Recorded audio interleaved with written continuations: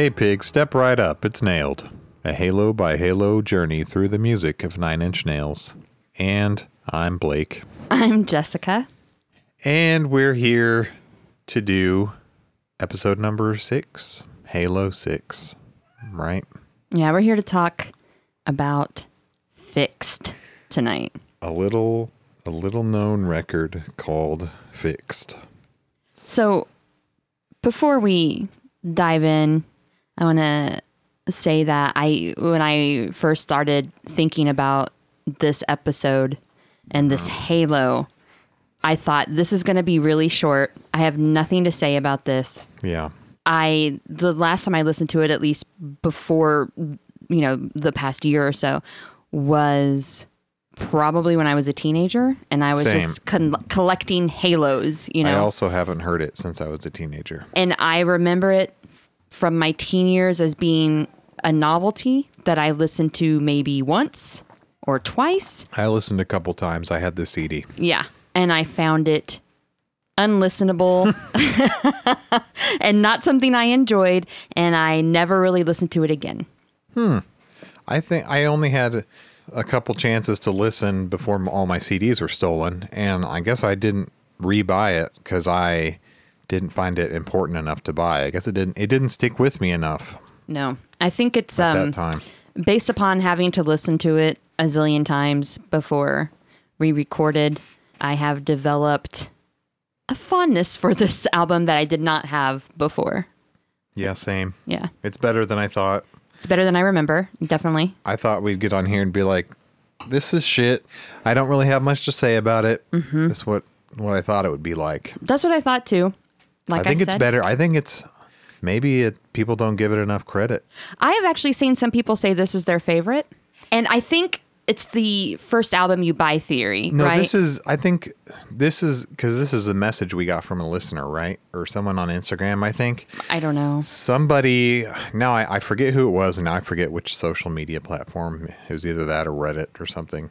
Somebody messaged me, and because I think at some point where we like, if Fixed is your favorite record, we want to hear from you. I don't know. I know we did that with That's What I Get, right. If that's your favorite song. And there was it maybe 2 people who did say That's What I Get is their favorite song. Mm-hmm. And I was like, what the fuck? Okay. Somebody did come to me and say Fixed was their favorite record, their favorite Nine Inch Nails album. They also said it was the first one they ever got. That's what I was saying. Yeah. It's the first album theory, right? Like, and I could, no matter how great Surfer Rosa is, like Doolittle's my favorite Pixies. It was the first one I ever Surfer owned. Rosa is the first one I had. Is so that your favorite? I like it better. Uh-huh. Yeah. So if Fixed was the first Nine Inch Nails you heard against all odds, you get into this thing and you're like, this is weird. This is like nothing I've ever heard. I could see how you could form a fondness for it. I honestly, if I had never heard any Nine Inch Nails before and someone just put this on and I was listening to it, I would probably never pick it up again. Yeah, that's also another possibility. Yeah. It's a little hard to get into, but once that beat hits, I don't know. Well, one of the things I thought we'd do on this Halo, because we're not going to go into we don't have to go into the background of the recording and everything like we did for Broken. But I would like to address maybe some players in the Nine Inch Nails universe who contributed to Broken, and maybe we didn't discuss very much in that episode, but they are present here, whether it's probably because they contributed to a remix here. But So first, is there anything else you want to talk about before we get into this? Fixed came out when? It was only a few months after Broken, wasn't it? The end of 92? Came out in December 7th of 1992. When was Broken again? I thought it was only 2 or 3 months. It wasn't that far apart. Okay, I was right. September Okay. 22nd, 92. So 3 months later. Yeah. About. That's pretty quick turnaround for a remix album or a remix EP. Yes. Okay, so it was released in the U.S. on CD and in the U.K. on 12-inch vinyl. You can get it that way. I found some vinyl original pressings on sale on eBay. If you have $200, you can get yourself a copy. I do want it. I contemplated it, and then I was like, better not. We shouldn't, but I do. I mean, he offered me a He sent me an offer, Okay. but it was only $14 off, and I'm Yeah. like, that's not enough to entice me. I want to have every Halo on vinyl eventually. I know. I keep hoping that this will be something that will be issued on vinyl in the United States and will be at a thing we can, like a price range we can afford. You should do the definitive edition fixed. And it should have the Butch Vig Yeah, last as it like a has separate to. 7-inch, Has right? to have that as a little, Yeah. mini disc. So once again, sleeve design photography by Gary Talpus. Look, it's just he just took the Broken and he inverted the colors. It's blue. It's a color inversion. Anyway, That's all. It's a negative. so Fixed is, like, I was kind of researching it, and on the Nine Inch Nails discography on their website, it's written, like, if you look through all the Halos, there's like a little bit of information about each Halo, and on there it says that this was not intended to be a remix album, but instead a reinterpretation and deconstruction of the music on Broken. On the back of the Fixed EP, it even says this recording contains various interpretations of songs that appear in their proper form on the Broken EP. And So this is the improper form, yeah, yes. which I would agree with. Yeah, so Fixed kind of continued this tradition of like avant-garde industrial musicians who really pioneered like the remix as an art form, right? Like really were into like deconstructing and making totally different sounds with it. Yeah. So that's just a little bit of information. It's not a remix album. It's a reinterpretation and a deconstruction of He was Broken. really trying to do things that had no commercial appeal whatsoever. Like, so he pisses people off by going a different direction with Broken. Does the Broken movie, an unreleasable, nearly unwatchable piece of crime on film, and then Doesn't tour for Broken, by the way. doesn't tour. Then does this experimental album. It's just it's a far way away from the kind of synth pop sounds of Pretty Hate Machine. Yeah. Definitely. And it's also, I mean, do artists do stuff like this anymore? Do artists have that much? I mean, maybe they do. Maybe some artists, but could you imagine Taylor Swift being like, okay, I'm releasing a remix of my album. It's a deconstruction Total, of folklore, and it's just people, it's this coil should let- splicing. She The vocals. should let like Aphex Twin deconstruct folklore, and it just sounds nothing like it. Yeah. Or could you imagine her being like, yeah, I'm not touring for this album. Well, I mean, that she is has- true for folklore, but that's because of the pandemic. But also, she does have enough power in the music industry to do something like that. But Trent Right. still was kind of, I would say, up and coming. Like, yeah, he was Yeah. in like a bidding war. Yeah, he was signed to Interscope, which is part of a major label. But it's not like he was plastered on like Rolling Stone magazine at this point yet. You know, like he wasn't getting cover stories. He wasn't. I guess he would be soon, but Yes.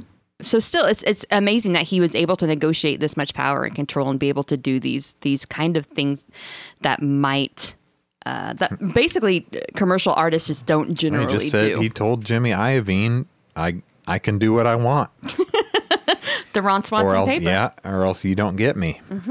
And Iovine said, okay. So that's how we got the Broken movie, and that's how we got Fixed. I wonder if Iovine specifically signed off on the Broken movie. I don't know, I don't know. or if he even knew. Oh well. Who knows? I feel like Reznor funded a lot of things out of his own pocket, because I heard that he mainly did Woodstock 94 for the paycheck to help fund the tour he wanted to do. So part of me wonders how much of this he also funded with his own money. I don't know.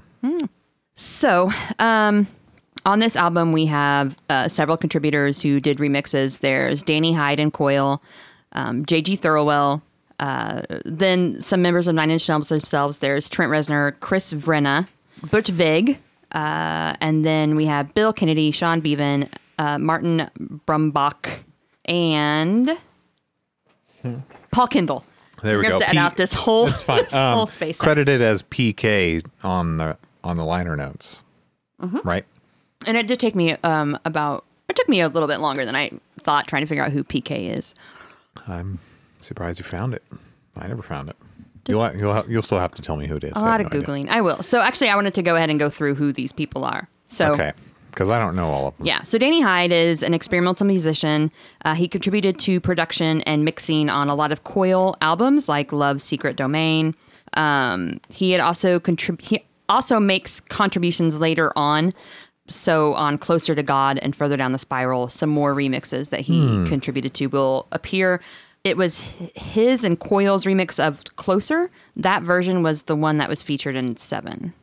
Oh, the precursor one? Mm-hmm. Okay. And then he also had his own solo effort, Oral Rage. I don't know if it's A-U-R-A-L, Oral? Oral or Aural. Aural? Yeah. It's pretty much pronounced like oral, which sounds gross sometimes. Yeah, but I'm referring to ears. Yeah. So that's why I was trying to make sure I had the pronunciation right. Okay. So Coil, we talked a lot about Peter Christopherson in our Broken movie episode. If you want to hear about the Broken movie, it's a bonus episode. Got to subscribe to our Patreon. Yeah, and I'm not going to go through this again since we already did it. Yeah. But Coil's a industrial group from the rose from the ashes of Throbbing Gristle and Psychic TV. It's Peter Christopherson and John Balance. Mm-hmm. So they were brought into this because Trent's a big Coil fan. And Reznor met Christopherson, and this is how he got Coil involved in the remix. He met Christopherson when he asked him to work on music videos in the Broken movie.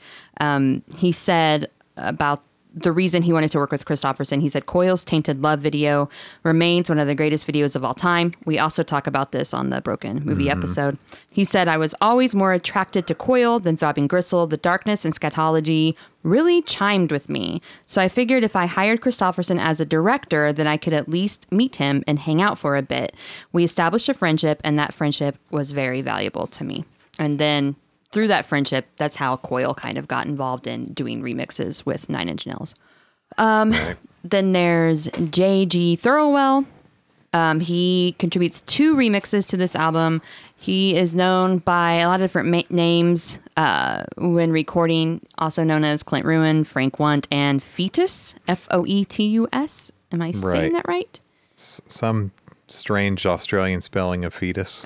Looks like Foetus. Yes. And under these names, he contributed to working with groups like Nurse with Wound, The, Nick Cave and the Bad Seeds, and he also worked with Mark Almond. There's a lot of connections to Mark Almond of Soft Cell when you scratch the surface of Nine Inch Nails. He has also done remixes for Faith No More, Pantera, John Spencer Blues Explosion, Red Hot Chili Peppers, The Cult, Pop Will Eat Itself, and he also did a remix of Marilyn Manson's The Beautiful People called The Not So Beautiful People. He did production work for Coil, Sonic Youth. He was a co-producer of Death Valley 69, worked a lot with Lydia Lunch and Swans, and currently he is more active as a composer. You might have heard his work if you're a fan of Adult Swim. He did the Venture Brothers theme. Right. You might be a fan of FX's Archer. He did the theme for that. Both are very kind of 007-y spy themes. They definitely don't sound like fist fuck. No.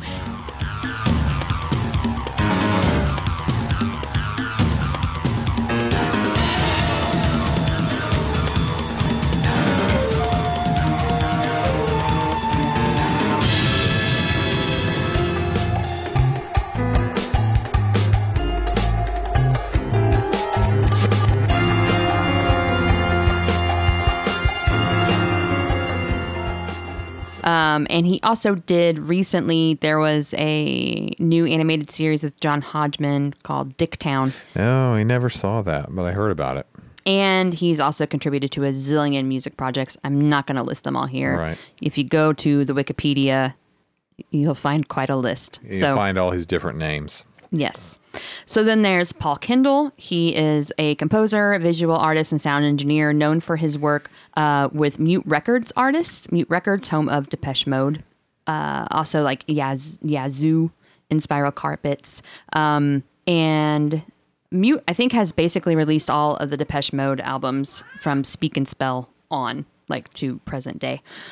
He is also a member of Recoil, which is... It started out as a side project for Alan Wilder of Depeche Mode, and then he left the group and focused on Recoil. It's not related to Coil. No, as far as I know. That confused me a little bit. Yeah, it is. So Mute Records, though, we talked about Halos in our very first, I think it was Halo Zero when we were introducing. Yeah. And the idea behind like having a named catalog system specific to your artist. And this is something that Mute Records really did. We talked about, maybe we didn't talk about this, but Depeche Mode, their releases are Bong, right? Not Halo. Right. There are two other artists who have this. There's Yazoo. They are Yaz. Do you know who Yazoo is or Yaz? Did they do that? All I needed was a love you. No, that's a different. Who's that? I don't know what you're singing. Fuck. It's that pop. It's that sappy pop song. Who's Yazoo? Hand me the aux. I want to play you No. something. No, it's amazing. You know them. This is immediately recognizable. This is what I was just saying. You were singing this? Yes. I do not hear that from what you're singing.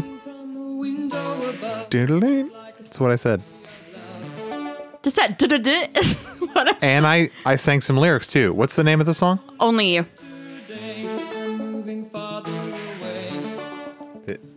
We're about to get to the part. Oh, so good. Here we go. All I needed was the love you gave. I'll roll the tape back. I sang that. All I needed was the love you. Yeah. Anyway, Allison's So got they one of had the great voices of. They had a cataloging system. Yes. And so did another group on there on Mute Records called Inspiral Carpets. They were known as Dung, D-U-N-G, Poop. None. Did someone have poop? P-O-O-P? No. How come everyone They uses... were the only three, I think, on Mute Records because they were the big sellers. And so they let them. Everyone has a 4-letter thing. And Halo. So probably the inspiration for that was Mute Records. So that is Paul Kendall, a.k.a. PK. Then we've talked about Butch Vig before. Everyone knows Butch Vig. He's the Butch 90s Vig, super producer producer. of the album Nevermind, still a member of the band Garbage, Still a great band. and countless other Oh, well, I can run through a best-selling few. records. There's Gish, there's Siamese Dream, there's L7's Bricks Are Heavy, which is one of my favorites. There's Helmet's Betty. He's also worked with Laura Jane Grace and Against Me, of course. And then I think the most recent album he produced was a Silver Sun Pickups, Widow's Weeds. Oh yeah, So- that was a good one. I think that was 2019. So he's still out there producing. Sounds great. He was also ranked in NME's Top 50 Greatest Producers of All Time list. Now, I want to play a game with Blake. Oh boy. I want to see if Blake can guess the top 10 producers God. according to NME. Okay. Okay. Enemy. What are they like? Their New Musical Express, right? Isn't that what it stands for? What's their Music Express? bias slant toward though? They hate Trent, I think. Their slant is usually towards the obscure and the white.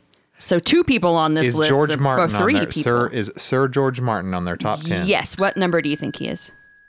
1. 2. Okay, number 1. Is it a white person? Yes. Is it Brian Wilson? Nope. Brian Wilson is on the list, though. No, I'm sure he is. He's number 8. Number one. Give me a hint on number 1. I've never heard of this person before in my life. Oh my God. Who is this person worked with? A man? I've never heard of the bands that they worked with. Maybe Good they worked with Shirley grief. Bassey. I mean, that's probably the biggest Okay, artist. so it's like some old, It's an older producer. and it's not Phil Spector. Not- Is Phil Spector on the list? Yes, he's number 5. Yeah, figures. Okay, who's number 1? I'm not going to tell you until you guess some more. Are they all white? No. Is Quincy Jones? Quincy Jones is number 3. Is Vig on there? Vig is number 9.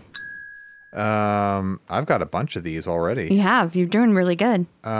Producers. Think hip hop. Think gangsta rap, 90s. Puff Daddy. Nope. Early 90s. Late 80s. That is early. Late 80s, early 90s. Mm-hmm. Affiliated with Interscope. Oh, Dr. Dre. Yeah, number 10. Yeah, of course. Of course he should be on there. Okay, we got another producer who worked with like Bowie. Oh, is it Eno? Brian Eno, number 7. Number 6 and number 4 and number 1 are the ones you haven't gotten yet. Oh man, I'm doing great. So 6. You gotta give me hints though. We kind of talked about this producer, how they're really renowned and very, very good, but sometimes they just kind of phone it in. Maybe you guys were talking Rick about Rubin. it. Yep. Okay. That was number 6. Wow. Number 4. This producer is more known for like funk, disco-y kind of stuff, associated with like Chic. Do I know this name? You'll probably recognize it. You might not be super familiar with. Funk and disco? Co-founder of Chic. I don't know this. He's worked with Sugar Hill Gang, Sister Sledge, Madonna, Duran Duran, NXS, Grace Jones, B-52s, Daft Punk, Pharrell. Daft Punk. Pharrell. I may not know this name. Nile Rodgers. Does that name sound familiar? at No, all? not really. Okay. And then number 1 is Joe Meek. Joe Meek? Mm-hmm. I don't know that I thought I was being punked when I saw this name because I was like, who the hell is that? That's I mean, ridiculous. No Steve Albini. How is Trent? Yeah, Steve Albini. Well, I think he's a particular taste, but he also produced some very landmark albums. he's not a person who wants to be called a producer, first of all. Anyway, that doesn't matter. Yeah, Trent should be on there. After all he's done now, Yeah. after his entire career, yeah, he should be on there. Probably, yeah. And especially because I feel like so much of contemporary music has lifted directly from his style. Yeah. So Robert George Joe Meek was an English record producer, musician, sound engineer, and songwriter who pioneered space age and experimental pop music. He also assisted the development of recording practices like overdubbing, sampling, and reverberation. He is considered one of the most influential sound engineers of all time, being one of the first to develop ideas such as the recording studio as an instrument and becoming one of the first producers to be recognized for his individual identity as an artist. He died in 1967, I believe, from suicide. Damn. Suffered from depression, had a lot of debt, wasn't recognized for his work during the time. So, Well, okay. anyway, I'd never heard of him. If anyone wants to look him up, he's most famous for a song. I listened to it right before we recorded, but it's an instrumental by a group, The Tornadoes, called Telstar. It was the first record by a British rock group to reach number 1 in the U.S. Hot 100 in 1962. Okay. So if you look it up, you'll probably actually recognize it. I recognized it eventually. So next we have Bill Kennedy. He's also no longer with us. He died in 2012. He was only 49. I could not find the cause of death, but Yeah. he was also a sound engineer, and he mixed some work on Broken. He was actually listed in the Broken credits as the Kill Benedy, which he said was a little irksome because none of his friends believed that he actually worked on the album, even though it's just like an inverse That's of dumb. letters. Like, Right. come on. Like, Like if there was this is bullshit. Because are his friends going to be like, no, it's some guy named Kill Benedy. So he's an engineer that worked with U2, David Bowie, Roy Orbison, Kiss, Bruce Springsteen, Marilyn Manson. He talked about working on Broken with, he's Canadian. He talked about working with Broken in an article I found in the Edmonton Journal. He said the first track that he worked on was Happiness and Slavery, and they spent at least 4 hours dialing in distortion. Wow. What's that mean? Dialing in? Is that like a recording term? I don't know. Dialing in means just adjusting the settings until you get it just as you like it. So turning knobs, essentially. Okay. And just testing the sound Like, over and over. I don't like that. Give me a little more, a little more, a little more, or a little less, whatever. Okay. Until Yeah. you get exactly how you want it, then you leave the knobs be. Yes. He also said, "Now I know how you got your name. I feel like someone's been pounding 9-inch nails into my head all day long." He says he told Trent Reznor that when working on. I bet he thought that was the most clever. Oh, I'm thing. sure. Yeah. Like, and Trent's like, "Yeah, I've never heard that before." Trent's like, yeah, funny stuff. Thank you. Yeah. Yeah. Great. Got a comedian here. No disrespect to Bill Kennedy. Bill Kennedy, R.I.P. R.I.P. He also is listed as a producer and mixer for the Freddie v. Jason soundtrack. Oh my God. Yeah. So he compiled a lot of that. Well, I figured out what it is. I clicked through every track that was on the Sorry, that was listed on the soundtrack. And he produced for a band called Nothing Face that was on the soundtrack. And that's how he is listed, Okay. I think. So now we have Sean Bevan. He is a Cleveland, Ohio native. He worked at Right Track Studios with Trent and was responsible for mixing demos that became Pretty Hate Machine. Was he a mixer on Purest Feeling? I'm going to speculate that he could have been. Could have. Because Possibly. what were the demos that became Pretty Hate Machine? You know? Worked at Right Track. Mm-hmm. I'm going to say that's... Yeah. So do you know who the Raspberries are? Or Eric Carmen, if I say that name? I've heard the names. Okay. Well, in the 80s, Eric Carmen was solo. He's also a native Clevelander. He went solo and he recorded a song for the Dirty Dancing soundtrack called Hungry Eyes. And Sean Bevan recorded the fretless bass for this song. So amazing.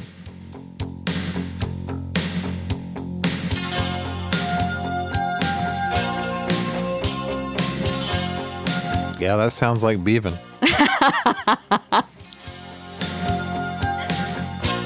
Anyway, a little nostalgia here. My mom had this on cassette, and I remember listening to it, and I was a baby. I wonder why fretless for this particular song. I don't know. You have to ask a bassist, because I would not be able to know that. He's not sliding all over the place, so unless that comes later. But anyway, we don't have to listen to it. Okay. Banger track, though. It's a good song. Listen to it. Yeah, Jess loves this kind of shit. She's tried to make me watch the movie before. You should watch it. It's just a cultural touchstone. God. I saw parts of it while you had it on. Well, you should watch the whole thing with your wife one day, who you love. With these hungry eyes. Okay. Anyway, please cut that out when I was singing, because I'm sure it sounded awful. I'm going to keep it. I can't sing like Eric Carmen. Sean Bevan also mixed several songs for Marilyn Manson on Portrait of an American Family. He is listed as a co-producer for Antichrist Superstar, and he eventually abandoned Nine Inch Nails to go work more with Manson. He's a co-producer of Mechanical Animals. This is around the Reznor-Manson split. Right. What a traitor. Mr. Hungry Eyes himself. He had hungry eyes, and he backed the wrong pony. So, oh, yeah. And he is currently in a band with his wife, Juliet, called 8mm. I listened to a little bit. It is good. Okay. Well, we had some interviews. I don't know if you have them pulled up to play where he's talking about working with Manson and Reznor. So here is Sean Bevan himself. And I hope I'm saying his name right. I hope it's not B. Van. That's a weird name to say. It's Sean Bevan. Okay, good. How I came across working with Nine Inch Nails was pretty much that same thing. So I'm playing in bands in Cleveland, and I'm mixing bands in Cleveland and working in studios with bands in Cleveland, and Trent became one of the people that I hang out with. He was playing in the big rival band, and we became friends even though we were rivals. Because in Cleveland it was that way. We weren't mean to each other. We kind of supported each other. So our rival bands, we'd go see them, And I asked him one day to play keyboards on my demos because he was the coolest keyboard player in town. And when he came in to play keyboards, he was like, wow, this stuff sounds really good. Would you mind mixing my demos?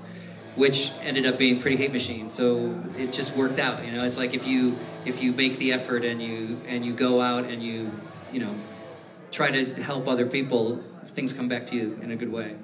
So that's how I ended up working with Trent. He was working on his album, and then we ended up touring the world with that, and that's how I met Marilyn Manson, because we were playing in Florida, and he was a journalist at the time, and he did an interview with us, and we thought he was fun to hang out with, and when he gave it, at the end of the thing, he gave us a cassette of his band, and we heard it, and we were like, wow, this is really cool, we should sign this guy, and that's what we did. There you go. That was at a panel for PV, by the way, at NOM. PV, the cheap amplifier and audio gear manufacturer at the NOM audio show. Cool. So I'm not sure why he was on that panel, but all right. All right. So that was Sean Bevan talking about how he came to meet Trent Reznor and start working with Marilyn Manson. Then finally, we have Martin Brumbach, or Marty Brumbach. Okay, I could not find anything about this person for the longest time. Finally, I actually found their LinkedIn. Okay. Yeah, and on LinkedIn, they're listed as like their skills are music recording, mixing, editing, production, and consultation. They're a music editor for SNL. They've worked there since 1996. Whoa. Martin's done engineer and production work with Leonard Cohen. He was Grammy nominated for his work with Laurie Anderson's her album Life on a String. He also worked with Rufus Wainwright on the album Want To, and has worked with Grantley Buffalo Cracker as I want to well. know what Martin did specifically on Screaming Slave. I don't know. Honestly, I hope this is the correct person. I'm guessing same name. Yeah. Would have been about the same age. They're both and I in the- finally found a link that did connect him to Fixed. So Okay. I'm guessing just an engineer who happened to be there. Yeah, I really sure. don't Maybe know. he was a house engineer, you know? Maybe. So that is, Good for Martin. those are our, our big It's contributors. everyone who's listed as contributing. I think I got everyone, right? Yeah, except for Bob Flanagan, who does have a credit He does. on Screaming Slave, but we'll get into that Yeah. as we go. Okay. So that's all I have for the contributors. We'll probably talk more about Sean Bevan as we continue our journey, Okay. and probably also more about Coyle and Danny Hyde and other contributors. So that's just kind of a quick background information. Yeah. Are we ready to get into the album? I think or we're ready to. Yeah. Oh, do you God. have any opening thoughts to it, or I think that the first track is the hardest one to get through. At Really? first. At first it is. I think it starts out, you're like, oh no, what's this going to be? It's kind of slow and quiet. And then the beat kicks in and you're like, oh, okay, this is what this is going to be. But we'll talk about it in real time, I guess. So the first track is Gave Up, remixed by Coyle and Danny Hyde. Right. That's a cat. It's not part of the remix. What if it was? That'd be funny.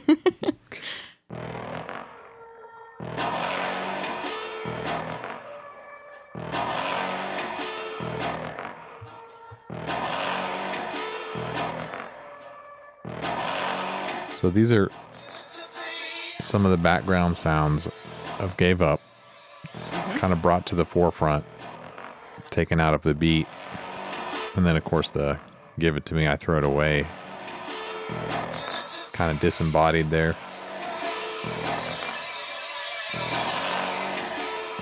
And throwing things away is something that comes up a lot. We'll get to that.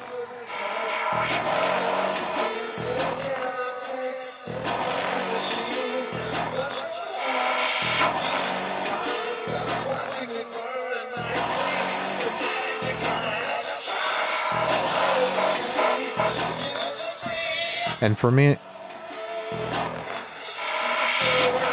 it's kind of hard in this part to pick out where the beat is exactly, and maybe that's on purpose.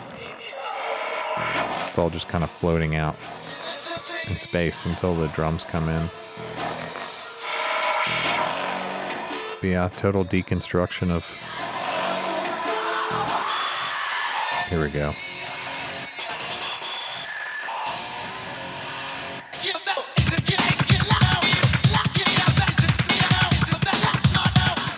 Jess is jamming along.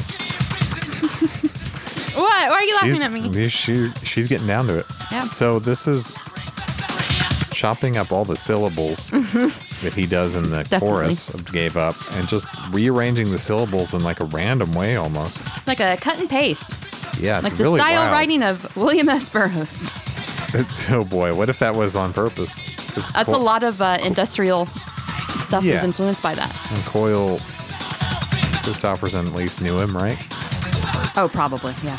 Well, he directed worked with the him and- commercial. yeah. But the beat's cool. I mean, that's a beat you can dance to. A lot of get people, into. yeah, they say this is very like a precursor to jungle dance music or drum and bass. Drum and bass, Mm-hmm. yeah. This was before. Did Coyle invent drum and bass? No, No, but maybe.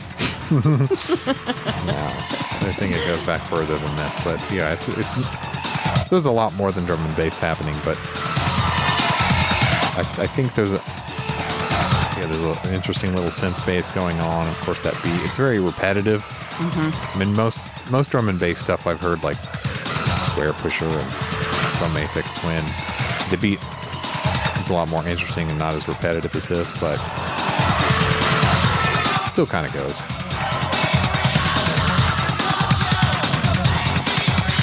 Now you finally hear the vocal like sounding normal, not all chopped up.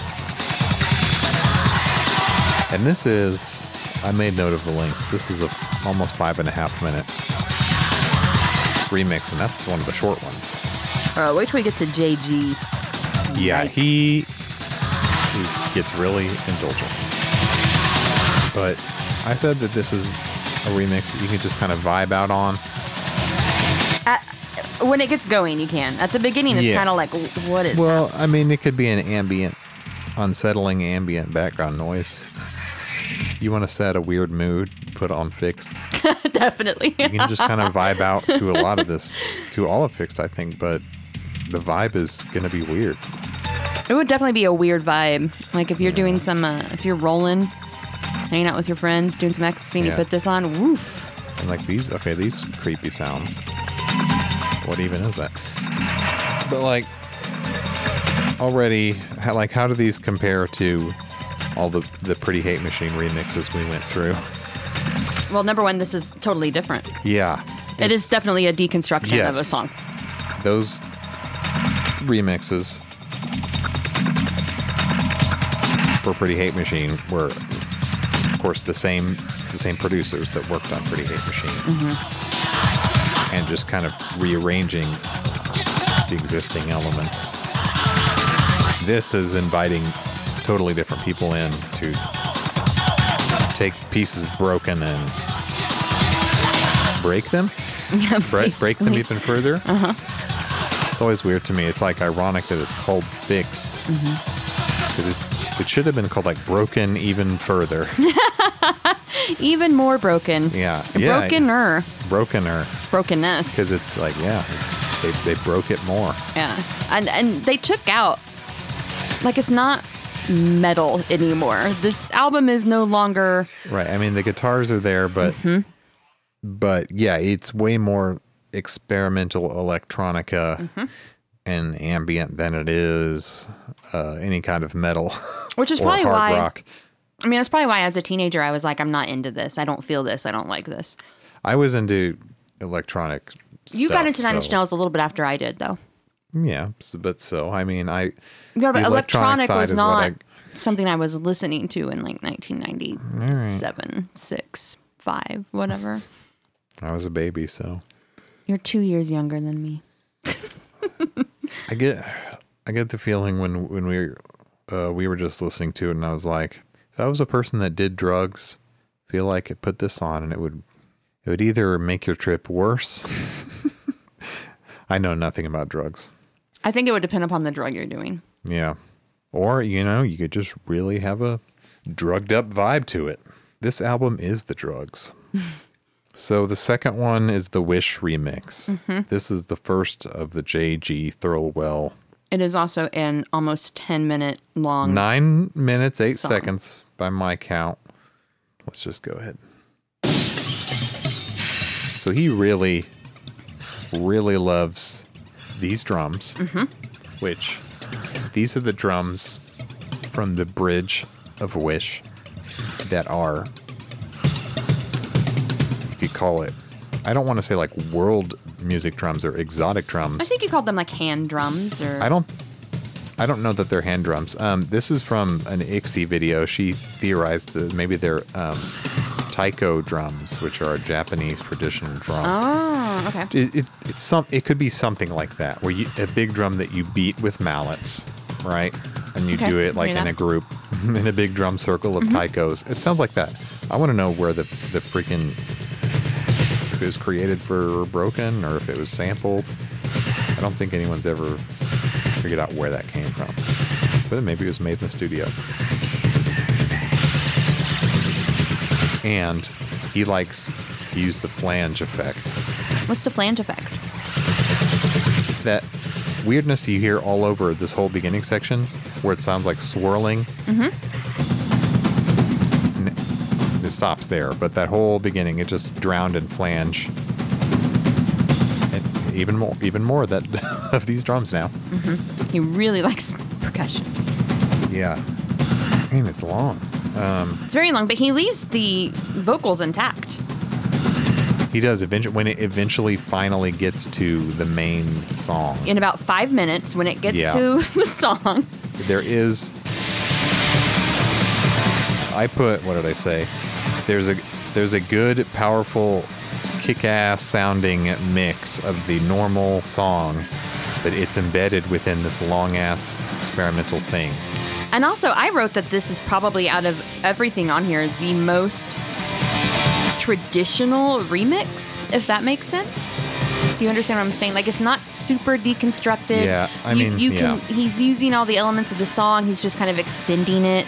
Yeah, it is. It's almost like the extended dance mix. Like, Yes, that's what it made me think of. Like, his mixes, I feel like, are the most traditional remixes when you think of a remix. I wouldn't Does that call make sense? Fistfuck isn't traditional to me. That one's a lot weirder. But Yeah, this one's a little more.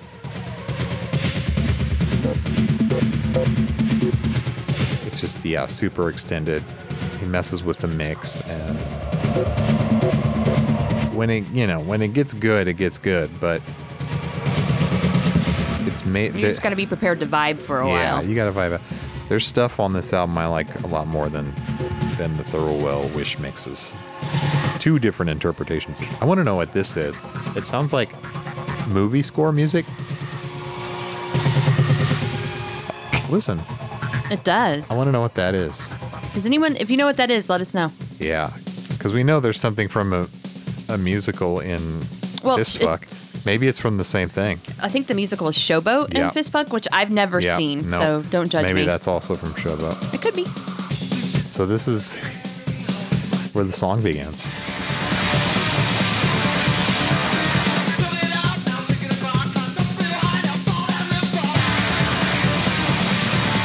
But it kind of just sounds like he is trying everything. So he's like, let's do this. Okay, that was cool. Now let's do this. Let's do this. He wants to try all the effects in the world. So every effect available to him in the studio, he went ahead and used. He's like, let's do a verse with really heavy flange. Okay, we did that. Now let's do a verse with a really heavy panning effect. And it kind of repeats and repeats, and that's why it's 9 minutes long, because he wants to kind of put everything into it. It's excessive, but it does have its moments for sure. It's the Everything remix. Yeah. Classical. If I did a remix of Wish, it would just be like fist fuck, it would fist just- fuck, it would fist just be fuck. like, That'd be ooh, it over actually- and over. Yeah, that'd be awesome.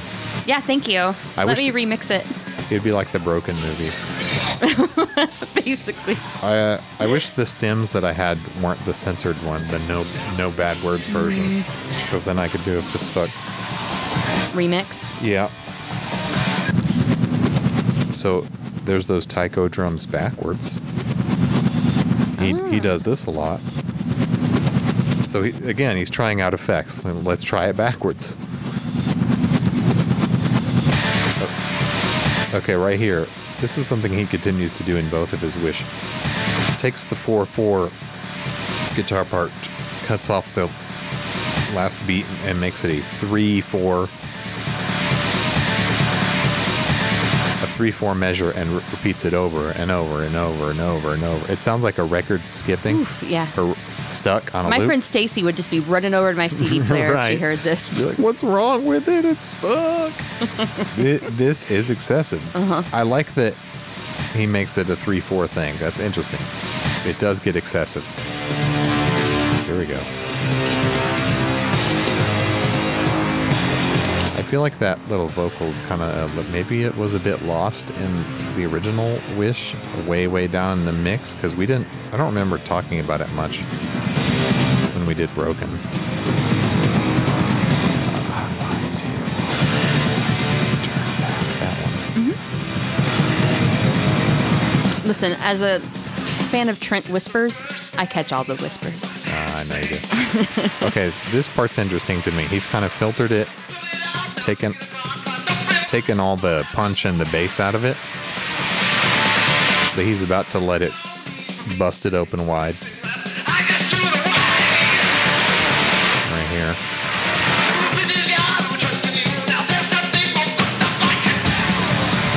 That's pretty cool. Yeah, and that little stutter there.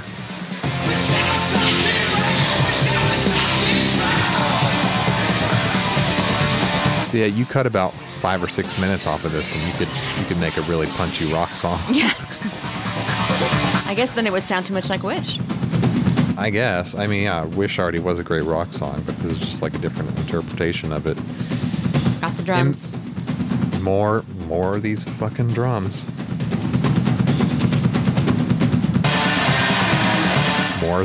More 3/4 guitar, but it's a different part that he cut up. And it goes, and it goes, and it goes. Oh God, we have a minute and a half left of this. Okay. There we go. More stuttery.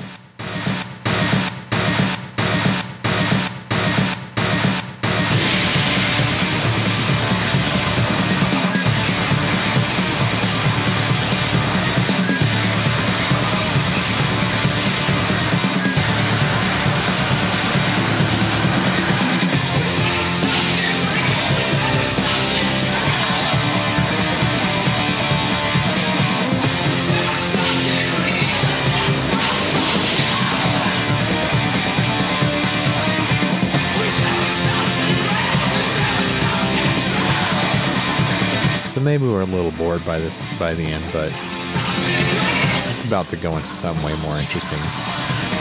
Is the next song one of your favorites? Yes, without a doubt.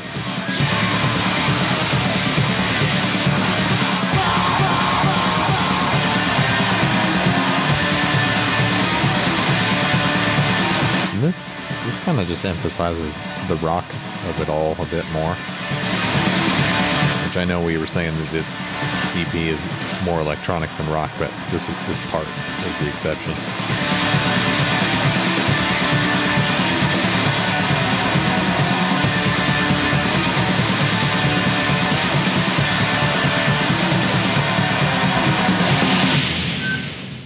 Okay, so the next one is maybe one of my favorites, Happiness and Slavery Remix, remixed by Trent Reznor, Chris Vrenna. I call them the Dream Team, and PK is in there, which is, what did that stand for again? Paul Kimball or something? Yes. Paul Kimball. Kindle. Paul Kindle. Not Kimball. Sorry. Kindle. A 6 minute long, well, we'll get to it, but. Has a special guest vocalist. Oh yeah. We'll get to that.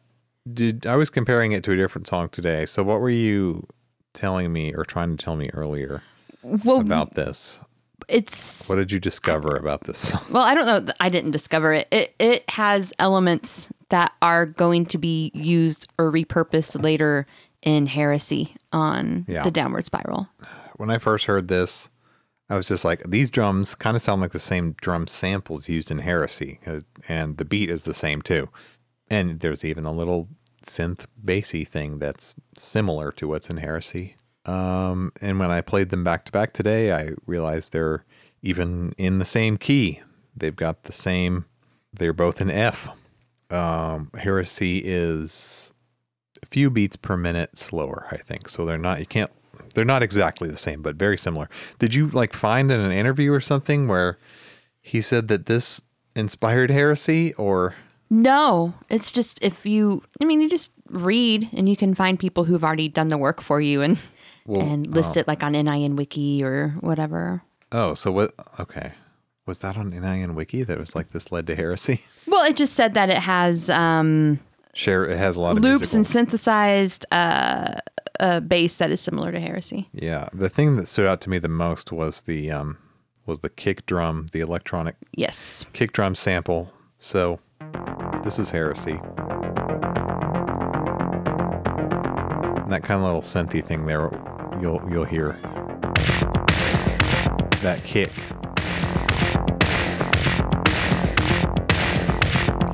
And then a hi-hat comes in. And then Happiness and Slavery remix.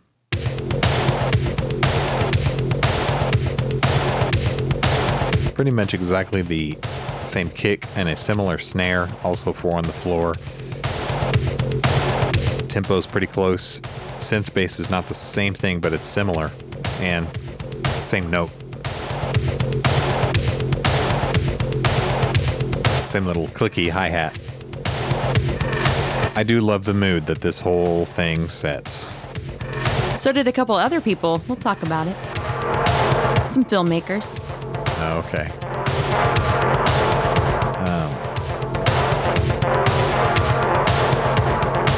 Oh, this one I just think goes hard. It doesn't mess around. It comes right out of the gate. No, with a kick-ass beat.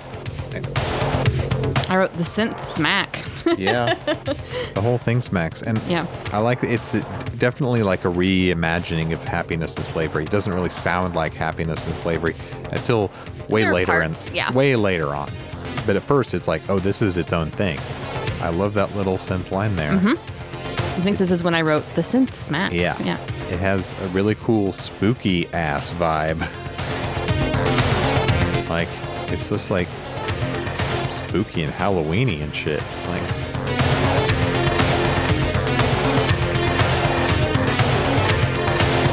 and you can definitely tell that this is a Reznor one. Who's that? That's Bob. Bob, the super masochist of Happiness and Slavery's video. I Bob guess Flanagan. that was recorded on the set, I'm guessing. I believe it was. So his screams of pain, I don't know if they're real or not, but he was being, it was kind of a mock torture. I think they're real. Parts of the video, if anyone's seen it, parts of it are real. Until Okay. it becomes him being disemboweled. Yeah. That's not real. Yeah, yeah, But there are parts that are real. And yeah. yeah. But I've listened to this a bunch in the last week, actually. So you can just kind of put it on. It's great. Great background jam. Got a great beat. Great mood setter. This should be playing in the Spirit Halloween when you walk in. Either that or the actual Spirit Halloween song. Oh yeah. Yeah. We've already got a theme song for that place. Yeah.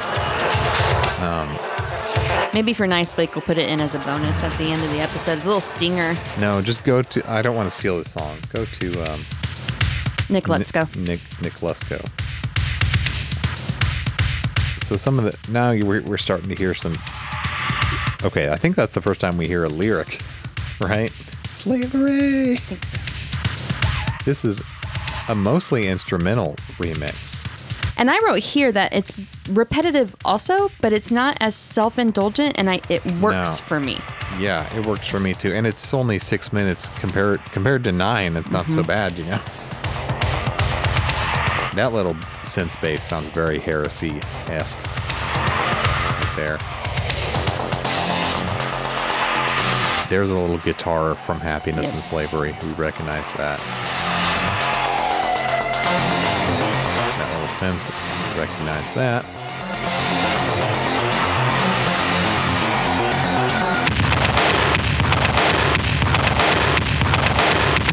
And those drums, also from the original song, messed with a little bit maybe. It's hard to tell. Maybe he spent another 4 hours dialing in distortion. I wouldn't be surprised. It is cool distortion.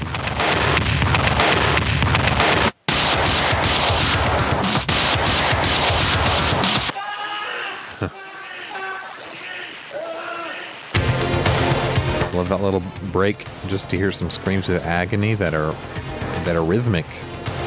They're like edited to be on the beat or to sound semi-rhythmic.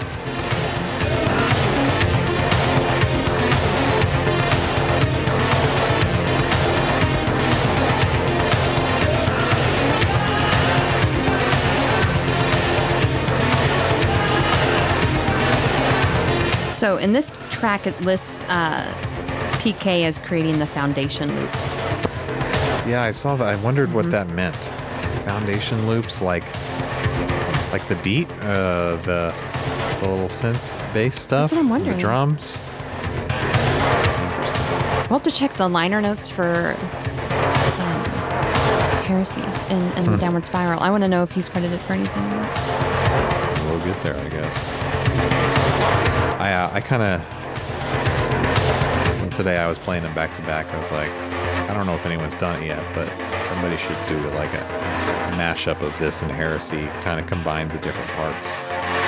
I might mess with that. Why don't you fuck around and find out, Maybe I'll Blake? fuck around and find out. Maybe I'll put it up somewhere. I like that. Ambient.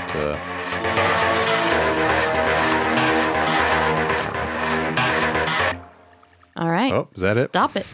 See, it didn't overstay its welcome. Yeah, so this one...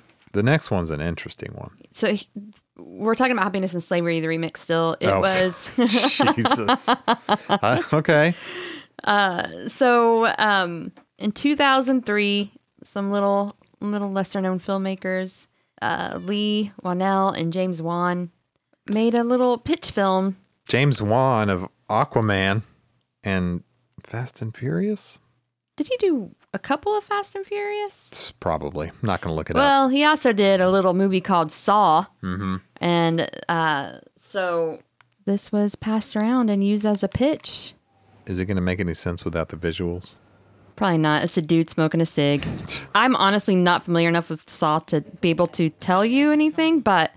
I was going home. Lights a cigarette. When he closes that Zippo, the beat kicks in. Mm. But you can find this on YouTube. It's just the... David, put that out. I am. They're coming with me. So James Wan was a fan. Mm-hmm. And it does sound like a horror film score. I mean, you were talking about it. Yeah, I was saying it gives that spooky vibe. I had no idea it was actually used in the Saw short film. Now later, yeah, former Nine Inch Nails member Charlie Clouser would go on to score all of the Saw movies, including the most recent one. I think it was called Spiral, something like that.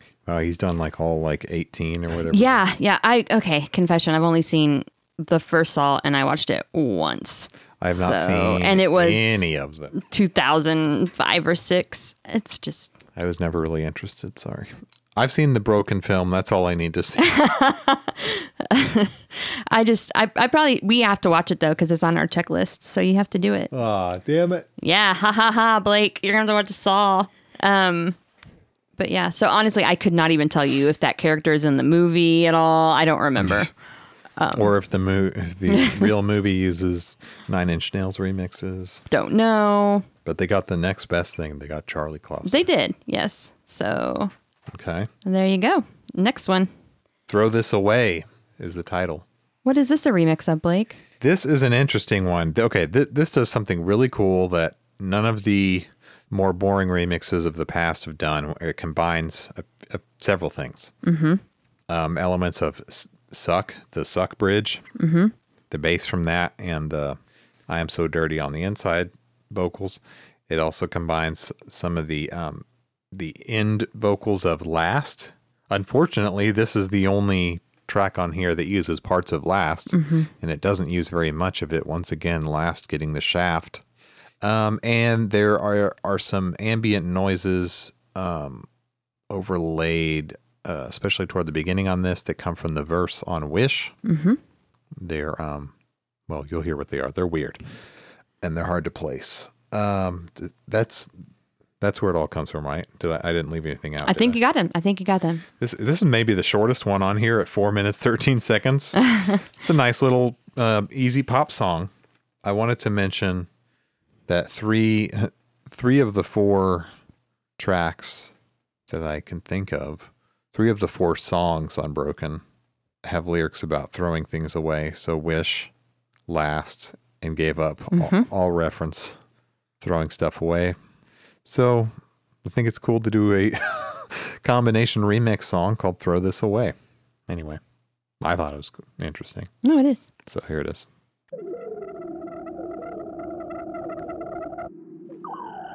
So that weird little squealing is a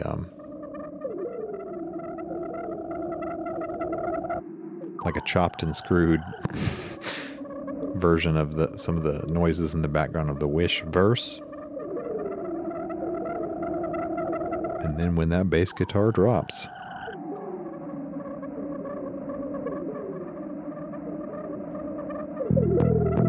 there it is.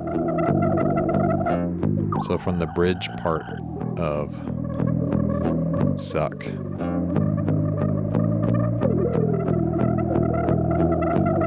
and it might seem weird to use parts of Suck in a remix, as it was sort of a cover / collaboration. But here was my thinking on it.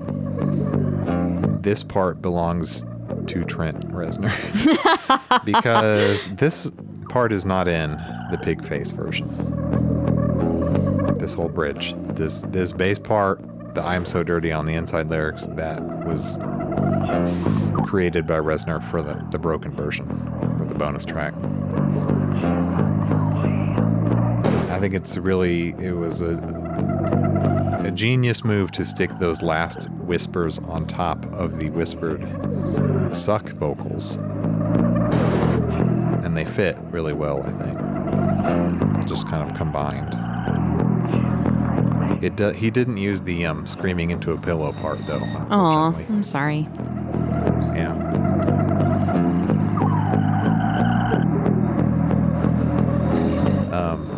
Yeah, this is one of the more interesting ones to me on here, especially because of the end. And we'll get to that. We will get to that. But I did say that the song "Last" deserves like a entire remix, and not just kind of like a half-hearted. I mean, it has one. It's just not officially released. Okay, true. It has a pretty cool remix. I think it's cool too. But I can see, we'll talk about it. These drums that are kind of fading in, I believe they are the drums from the Suck chorus. That's where I think they come from. How does it feel?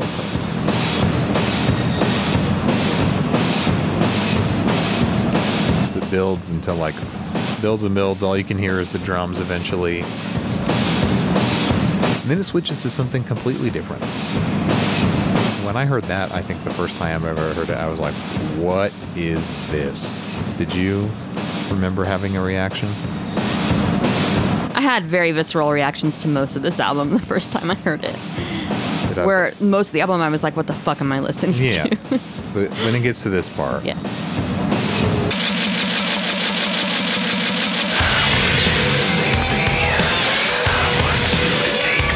Yeah, the first time I ever heard this as a teenager, I was like, damn, this has got a groove kind of, and it's like, doesn't sound like anything I've heard so far. And there's a very good reason that it doesn't sound like it quite fits, even though I think it does kick ass.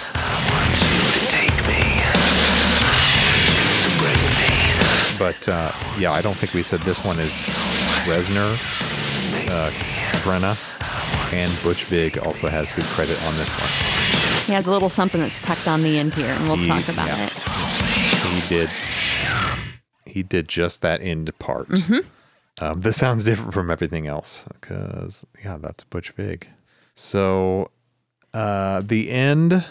Well, what did you have on it? Oh, well, that little ending there, that's the Butch Vig remix of Last. They basically took the end of it and worked it into what they were working on. And it's you can find it now. Like you can go out and you can find this version of Last that Vig remixed. At some point, it was only in recent years, I think, that it became available in a high quality version online. Yes, for a long time it was just like a really shitty passed around version that people could listen to. An early that internet. was leaked. Yeah. And it didn't have good quality. Later Reznor did release a high quality, like CD quality version on remix.nin.com. So this is just very opposite of the original, and you'll find out why in a minute. It has more of like a, Blake and I were talking, it's more like a radio rock feel. It sounds like a Garbage song. Yeah. And there was some discourse about why this was not included on Fixed. Vig said it was not included because Trent just didn't like it. And Trent said, well, Vig did what he does with the song. He made it rock. This is honestly the most, it's not included. We're going to talk about it though and play it. But this is the most listenable. It's the catchiest. That's probably why it didn't end up on it. That's what I think. Even though if we're talking about something that's a reimagining and a deconstruction, this is not a deconstruction, but it is a reimagining because we do have newly recorded guitar parts. Yeah, it's all new guitars. It's like everything is new. Almost everything is new except for the vocals. And it's kind of like reimagined Last, like if Last were topping the alt rock charts.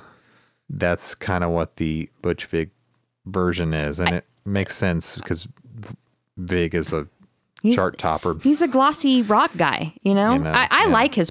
people have problems with production. I don't mind slick rock production. Who the hell doesn't like Nevermind? Who doesn't like Garbage? Yeah. Well, if you don't like Garbage, I don't like you, buddy. But literally, like when you listen to the song, you can imagine Shirley Manson singing the vocals, and it would be perfect. So and I had never heard this until a few weeks ago. I think I was really missing out, and I wish there were an official release, so I don't have to go to YouTube and listen to it. I know. I have to look at it. Is really. I think it's really upload. Good. Yeah. My friend John, who listens, texted me and was like, "Have you heard the Butch Vig remix of Last?" And he linked me to it, and that was my first time ever listening. He was like, "It sounds like a Garbage song," and I was like, "Yeah, that's exactly right." Just with Trent Reznor vocals. There are even elements where the guitars sound just like the guitars that I'm Only Happy When It Rains. Like you'll be able to pick it out if you know the song. It's because the same guy's playing it. Yeah, in the same style. Okay. This little intro here.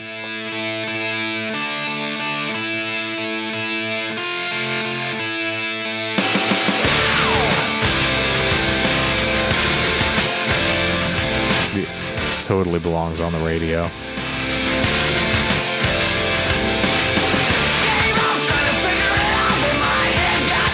We're just jamming along. Jess is mouthing the lyrics. And I like how it's a different chord progression, but the vocal melody fits over it nicely, and so it sounds totally different. And we go to double time here. You have a beat. It's a different kind of beat. Totally different feel, but it's wild. It would have been so weird if this were on Fixed. It's great. It would have like stood out as like as the single. It would have been like the single of Fixed. He could have released it though with a little tiny separate Fixed CD with just this one track on it, a little 3-inch. Yeah. So I'm sure Interscope's like, no, we're not doing that again. Sorry. Like that cost us so much money for so little return. Because so Broken had 6 tracks like Fixed, but Broken also included 2 bonus tracks. This could have included this as a bonus track, and I still say if they ever do an actual official U.S. release of the vinyl, it should have a little separate 7-inch with this on it. Yeah, it really, really should.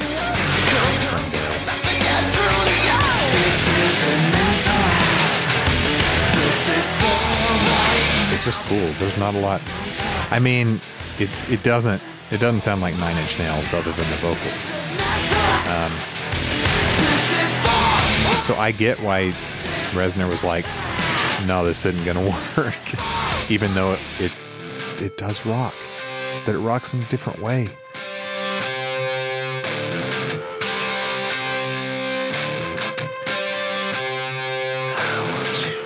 This is cool.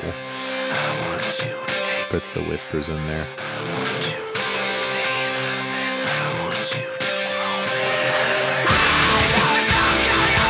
Climax of the anger in the vocals.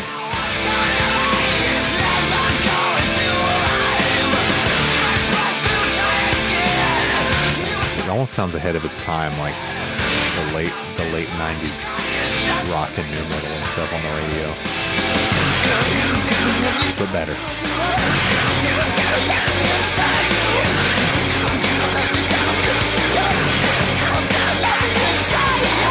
I actually want to hear this with Shirley Manson doing it. I do too. Imagine how cool that would be. Yeah. We were talking earlier in like an earlier episode, like, hey, it's the pandemic. People should just do crazy shit when I they're know. on tour. Yeah. And I think Shirley Manson should sing this on tour as Yeah. like an encore. I like how he brings up the background vocals here higher in the mix. When did Garbage the band start? I believe it was 26 years ago today. 90. Really? 93. Look So- at the release date of their first album. Oh, is it the anniversary? Are we doing this on the anniversary of Garbage? I listened to it this morning. And this is, okay, so this is the end part that they did use and tack on to the end to throw this away. Yeah, it's August 15th today, and that is the anniversary of Garbage, self-titled. Amazing. Anyway, Garbage formed in 93. So Butch Vig was kind of figuring out. Oh, cool. We're looking at a Ron Wade Instagram post. Yeah. If you don't follow Ron Wade and you're a vinyl head, you should, because #1 Garbage fan in the world. definitely. But also, he's got a lot of cool vinyl. Yeah. And I like. I think he's got some and stuff, right? I think so. He's a fan, I think. Yeah, it definitely sounds like Vig was figuring out the sound of Garbage. I mean, I know he's not the only member of Garbage, obviously, and it's a collaboration, but you can see where the roots of that came from, you know? Yeah. I think even some of the. I'm trying to think. Not Duke. Steve Marker. I think Steve Marker assisted with that remix somehow too, and I can't remember how. But Who's he's that? he's also a member of Garbage. Oh, okay. Okay, so continuing with Fixed, what do you have to tell me about the song called Fist Fuck? Well, do you want to know like a lot about it? I mean, Well, it's a weird one. It has. Yeah.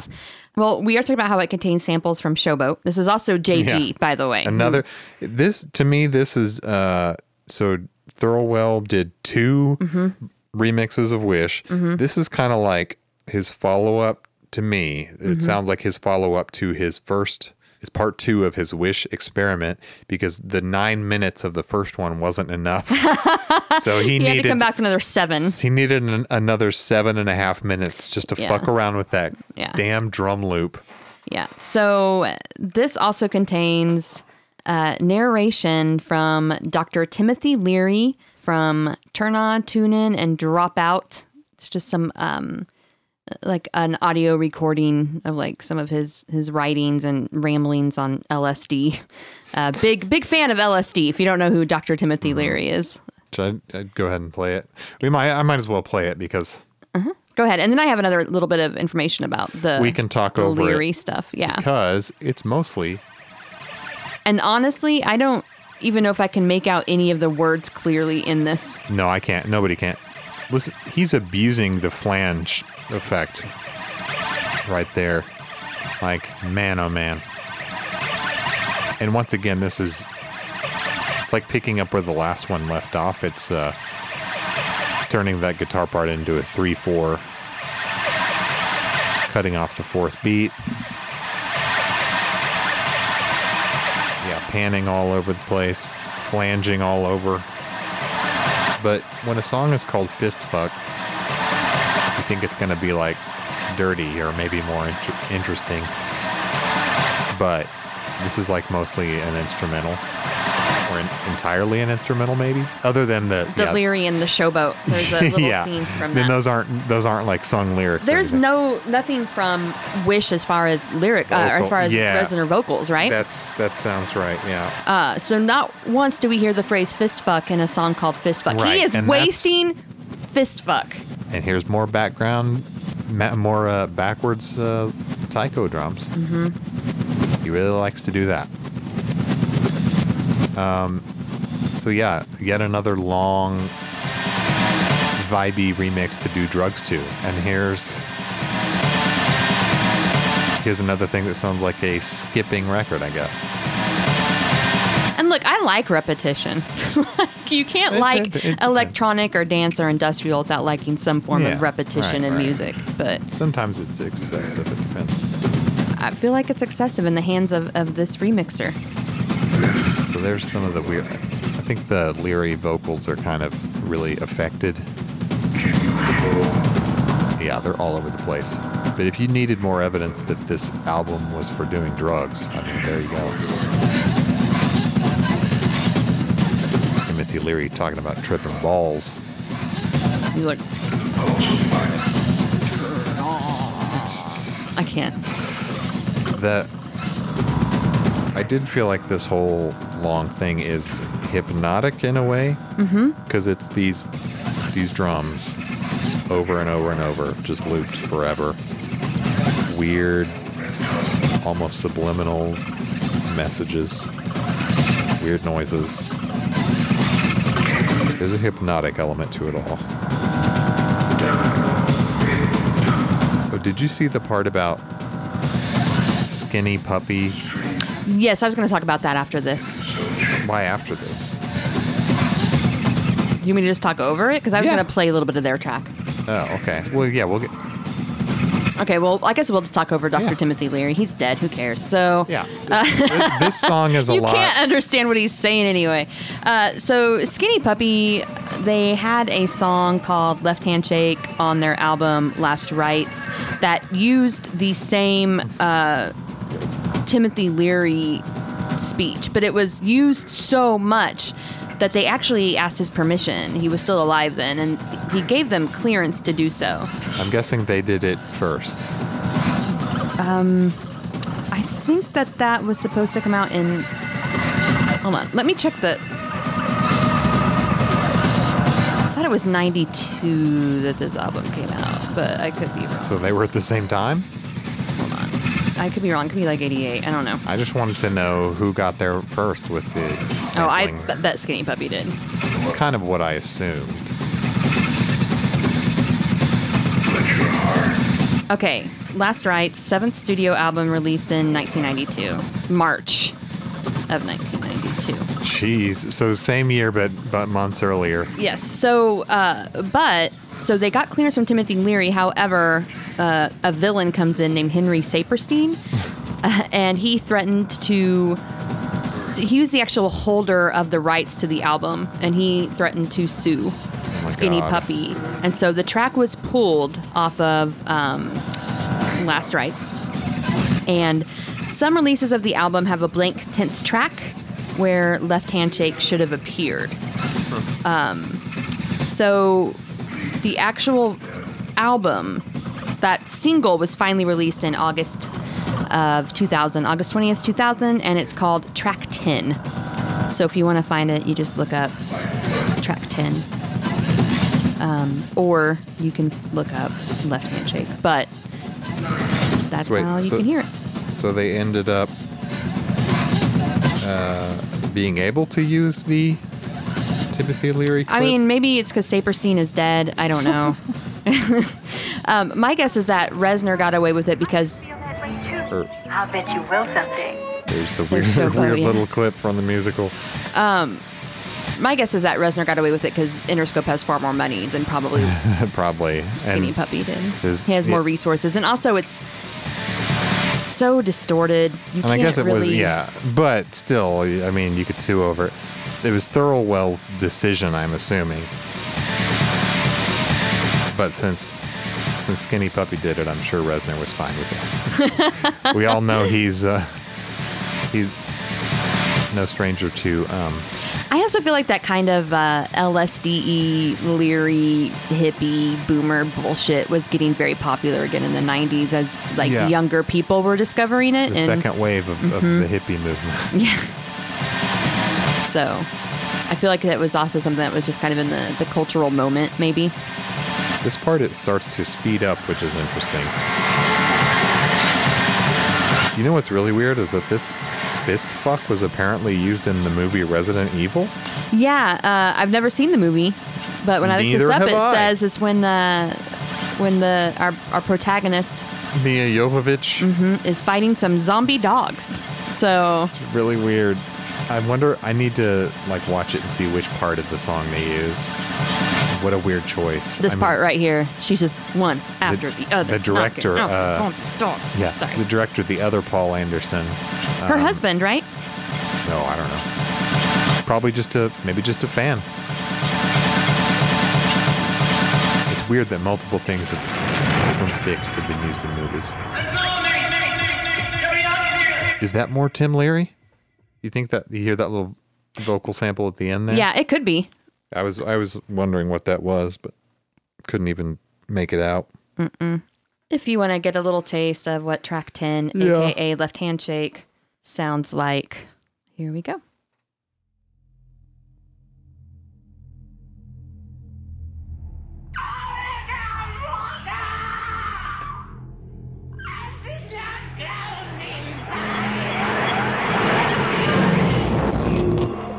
Are light. You are sound. Whoa. Drift within. Well, you can tell what he's saying. Yeah, you can actually understand. Maybe that's what got him sued, like you're saying.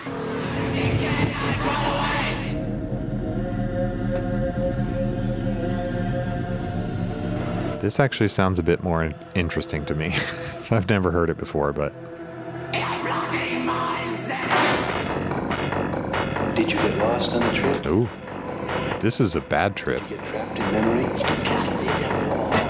Did you forget? This is spooky. Talk about spooky sounds. I think Skinny Puppy's pretty spooky. Retro mind games. Haunted house. Studio paramedics. Are you going to put this on your Halloween mix this year? Actually, I should. You should just I call should it- mark that down. Call it Bad Trips, man. And just put it on. Putting it on my Yeah. list. What was this called again? Left Handshake, aka track 10. Okay.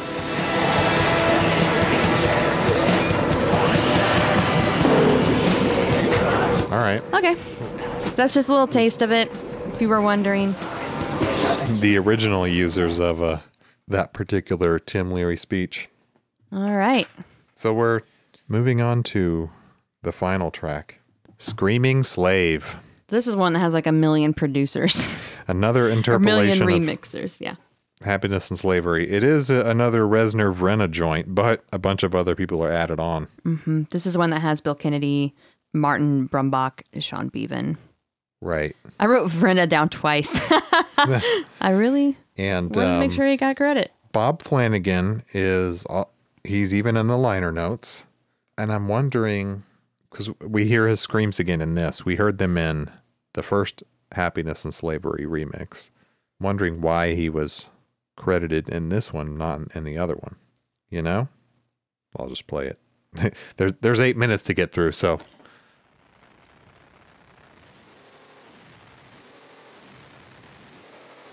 This is really noisy and experimental and a lot less rhythmic, especially at the beginning, than the other Happiness and Slavery remix, which comes right out of the gate with like that strong beat. So it's like, even though it's by some of the same people, it's like the antithetical remix of the two Happiness and Slavery remixes.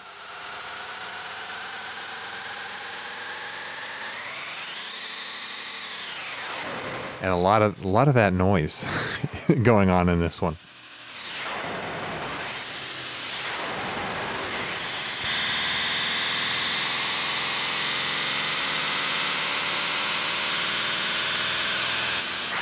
Engine's heating up. Once again, too much flange on this whole thing. That's kind of true of the whole album, unfortunately. A lot of things to like about it, but overuse of the flange effect. Maybe overuse of backmasking too. What's backmasking for people who might not know what that is? Reversing. Oh, okay. It's a fancy old-fashioned term for reversing something, and to So put like in, the reverse drum beats, etc. Yeah. to put in satanic messages mostly. Which there's a satanic message in this song, if I remember correctly. Oh, yeah. We were joking about that earlier. Yeah, we'll get to that. This one, I think it was on the NIN Wiki that they described this one as more of a... Whoa.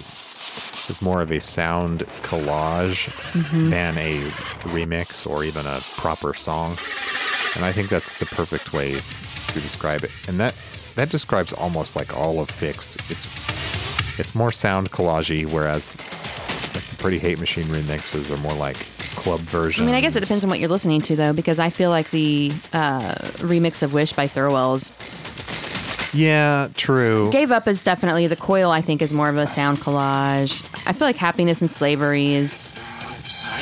I think it's sound collage-y. Throw This Away is sound collage-y. Yeah, they're putting different pieces together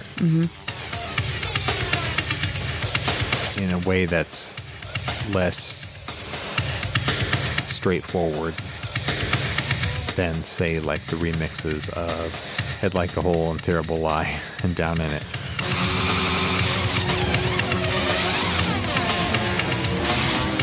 Can't get enough that flange. But you can kind of recognize the Happiness and Slavery beat and some of the lyrics there, but like this is all over the place. It's like not like a pleasant or fun thing to listen to. Oh, definitely not.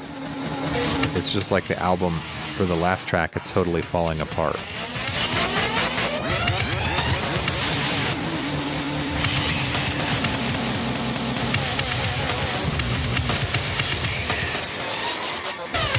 Just like the ultimate deconstruction. Just let the EP end on a total note of pure destruction and chaos.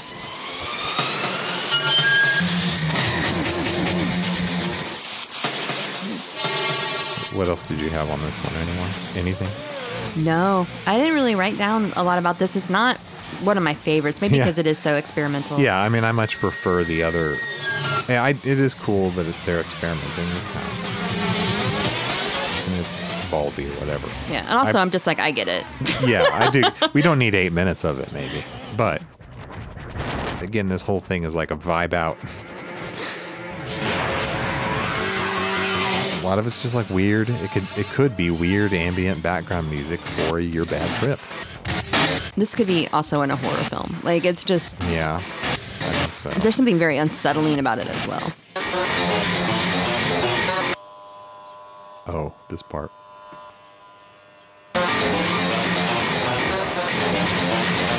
That was a fake out.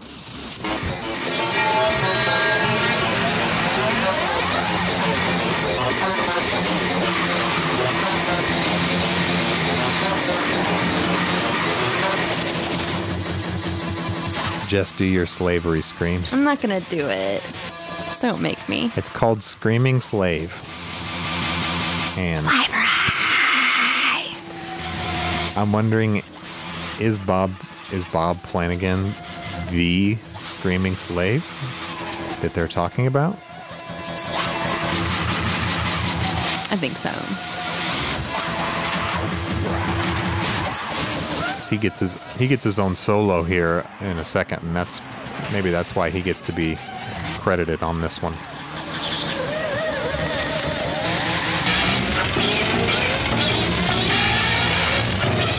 Yeah, this is so all over the place.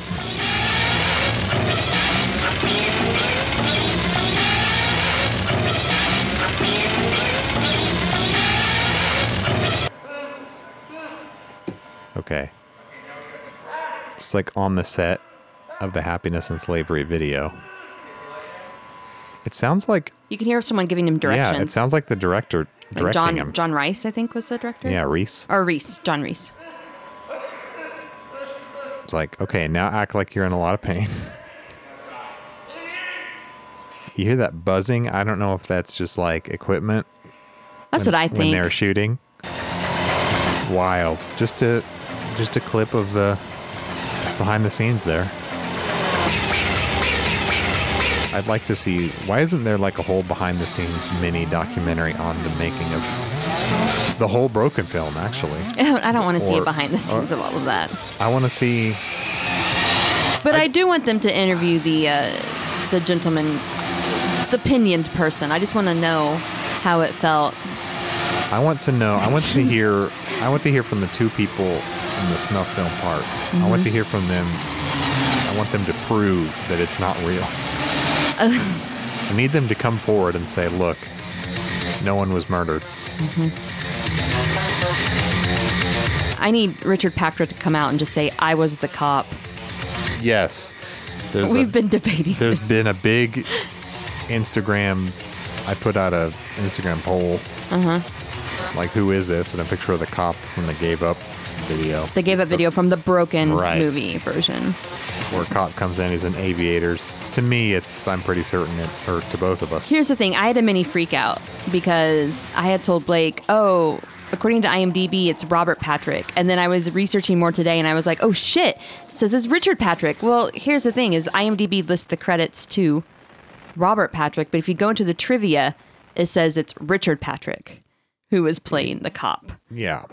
So I had a little bit of a I think freak that, out. and a lot of people on the internet are saying it's Robert It's Patrick. a pretty big division. People are but saying Robert or Richard. Clearly, it looks like Richard to me. Whenever we took a screenshot, I found photos of Richard in aviators. All right, same nose. Same nose. But IMDb may be screwed up, and that's where people will get the misinformation. I don't know.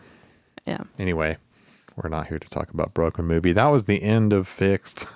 It kind of just goes out with a whimper almost, or with a noise, right? Yeah. So interesting listen. more enjoyable than I thought it was going to be. I would say some tracks are more enjoyable. Yeah. I wouldn't say I like it as a whole. Well, I think I'm fine with it existing as a whole. I am fine with existing as a whole, but it's not going to be It's one of my brief. highest rated albums. No, but it's brief, and although some of the songs could be more brief. I'm looking at you, JG. Yeah, it's a bit much with the song "Wish." Well, Do you have a best track and a worst track? sure. Let me think about it for a second. Okay, let me decide mine. Best track? Yeah, Probably Happiness and Slavery. The yeah. first Honestly, version. that's probably mine as well. Second would actually probably be Throw This Away. I think that's my second as well. My least favorite? Yeah, worst track. I don't know if it's Fist Fuck or Screaming Slave.